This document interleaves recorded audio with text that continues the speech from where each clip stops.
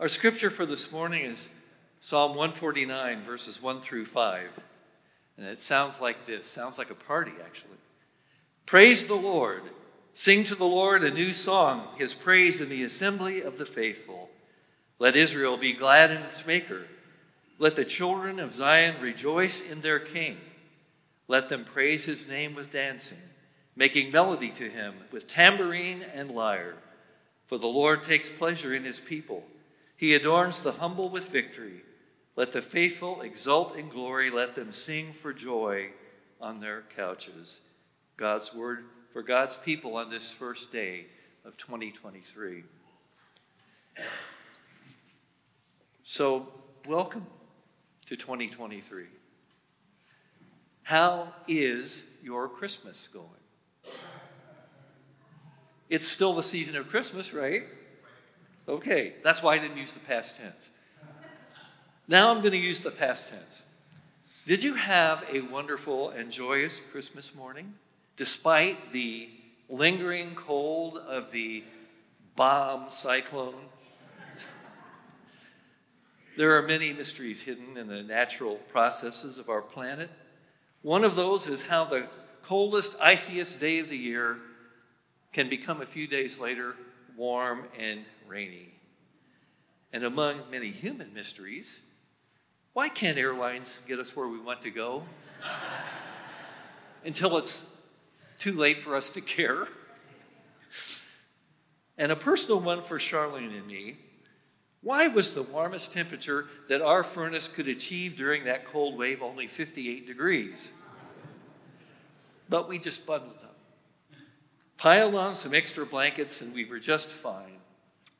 Of course, we do have a frank and meaningful conversation coming with our furnace company, who put in a new furnace this summer. And the old one kept us warm all those other winters.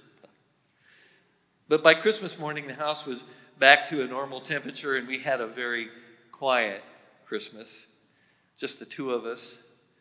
And our daughter made the very wise decision not to travel from Chicago in the cold and snowy weather. But we were so thankful that she was able to be with us at Thanksgiving, along with many other members of our wider family. So a quiet, snow-covered Christmas morning was a welcome break from all the activity and the preparation of the previous weeks. Charlene and I had decided that this year our focus would not be on how many gifts we would get each other, who would get the most for each other. We feel that we already have most of what we need. So we just had a few packages for one another under the tree, mostly practical things like clothing and my annual present to Charlene, an appointment book for the new year. Now that's what she wants every year. iPhones and iPads are great for lots of things these days. But for Charlene, an appointment book is what you need, because an appointment is not real unless it is written down in ink on paper. Now, normally I make shopping for her appointment book a kind of an enjoyable annual quest, going from store to store to store, looking for the kind of things that I know she likes in an appointment book. But this year, nearly every one of those places that I had been before, and that I knew places I kept trying to find, I really couldn't find anything. The old places were gone. I don't know what happened. Maybe they were victims of COVID. The COVID shut down, but gone nonetheless. So finally, I was forced to, I finally got a little lazy, and I went on Amazon.com. And I found just what I knew she would like. And just like that, it was on the way. Isn't modern technology wonderful? Mission accomplished.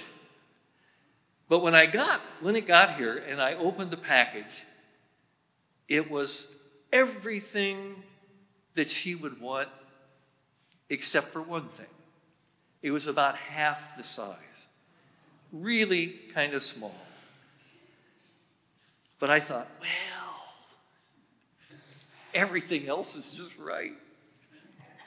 It'll be okay. And I wrapped it and put it under the tree. On Christmas morning,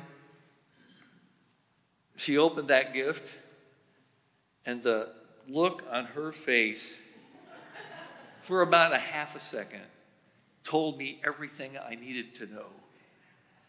Folks who've been married for almost 54 years, I know all the looks. I struck out on this one. But on the positive side, I am sure that I will enjoy my new smallish appointment book in the coming week. And Charlene will really like her big calendar. Her birthday is December 28th, just 3 short days after Christmas. And her birthday earrings got one of the good looks.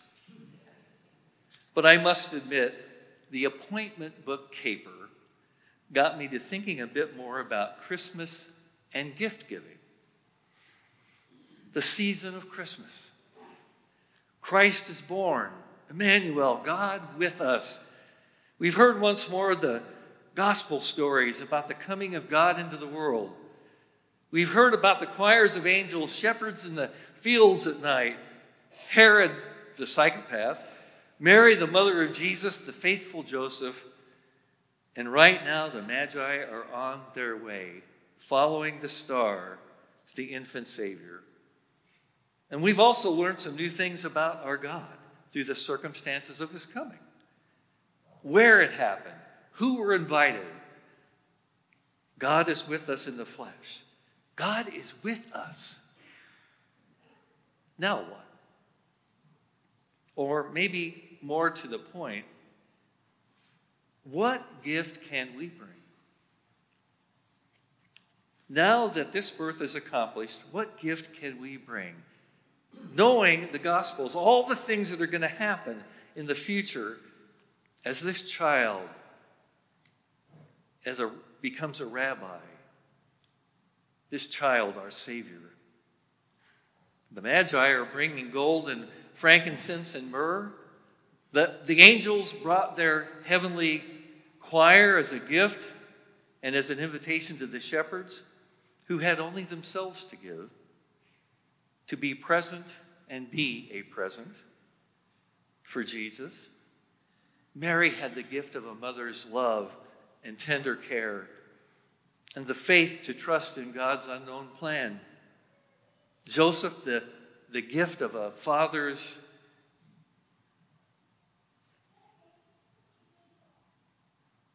ready to provide for and keep his family safe.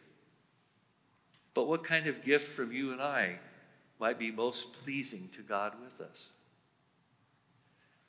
Composer Jane Marshall, many of whose compositions you have heard performed by our chancel choir, asked that same question in a hymn she composed that can be found in our United Methodist hymnal. This is my copy, that's why it's the wrong color. She asked that same question. What gift can we bring? She composed the music and the words. And verse 1 goes like this. What gift can we bring? What present, what token, what words can convey it, the joy of this day? When grateful we come, remembering, rejoicing, what song can we offer in honor and praise? What gift can we bring that will be pleasing to our God?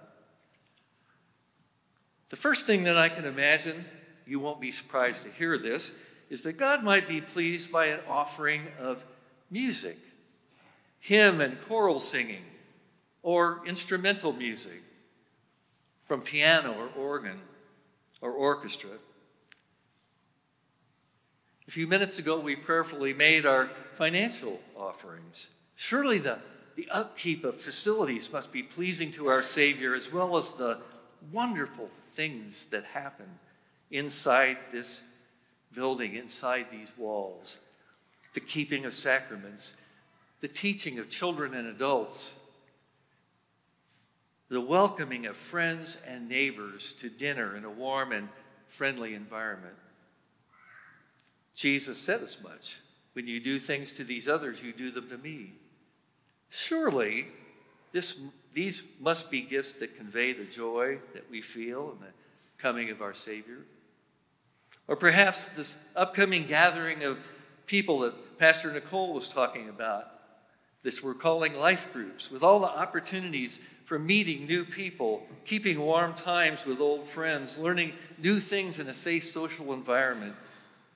Surely there are many creative things that can happen in life groups that will be a gift worthy of God with us. Well, there are many gifts. As Pastor Nicole also said, too many to mention, which we hope and pray might bear a pleasing fragrance to God.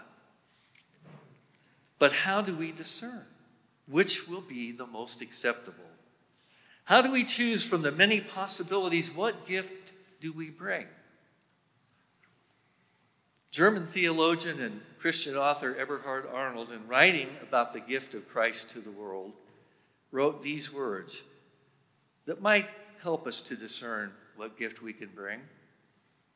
He wrote, "The miracle of God comes not only from above, it also comes through us. It is dwelling in us.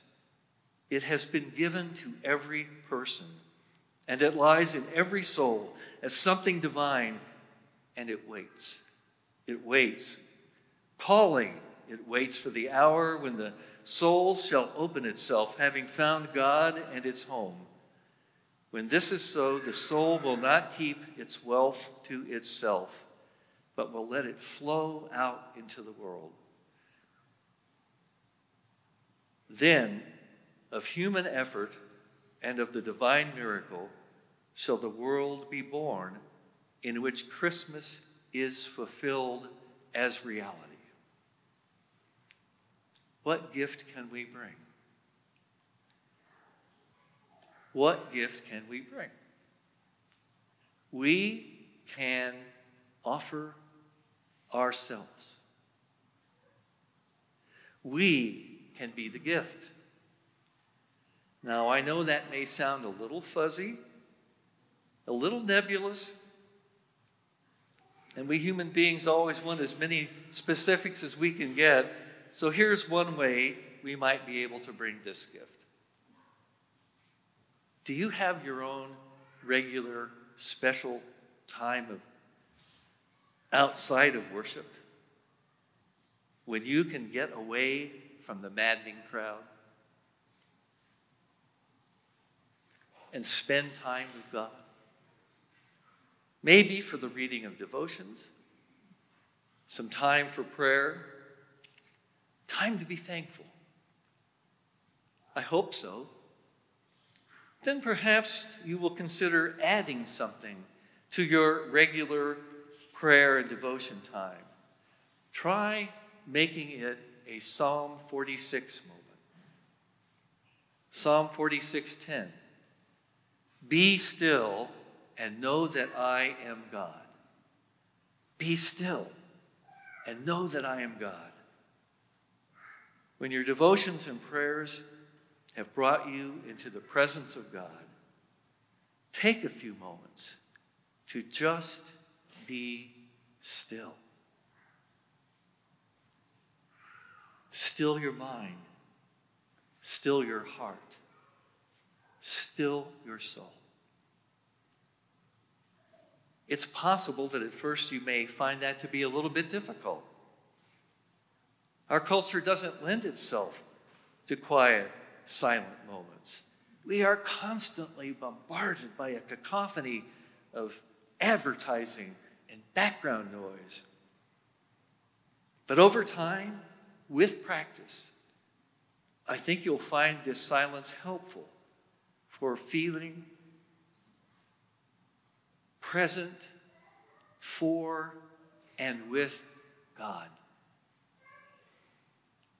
Eventually, You may realize that you're not just maintaining silence, but you also find yourself listening for God. And in God's own time, and the time is perfectly right, and when God knows you are most ready to hear, God will speak in whatever way will be the most meaningful for you. And in that moment,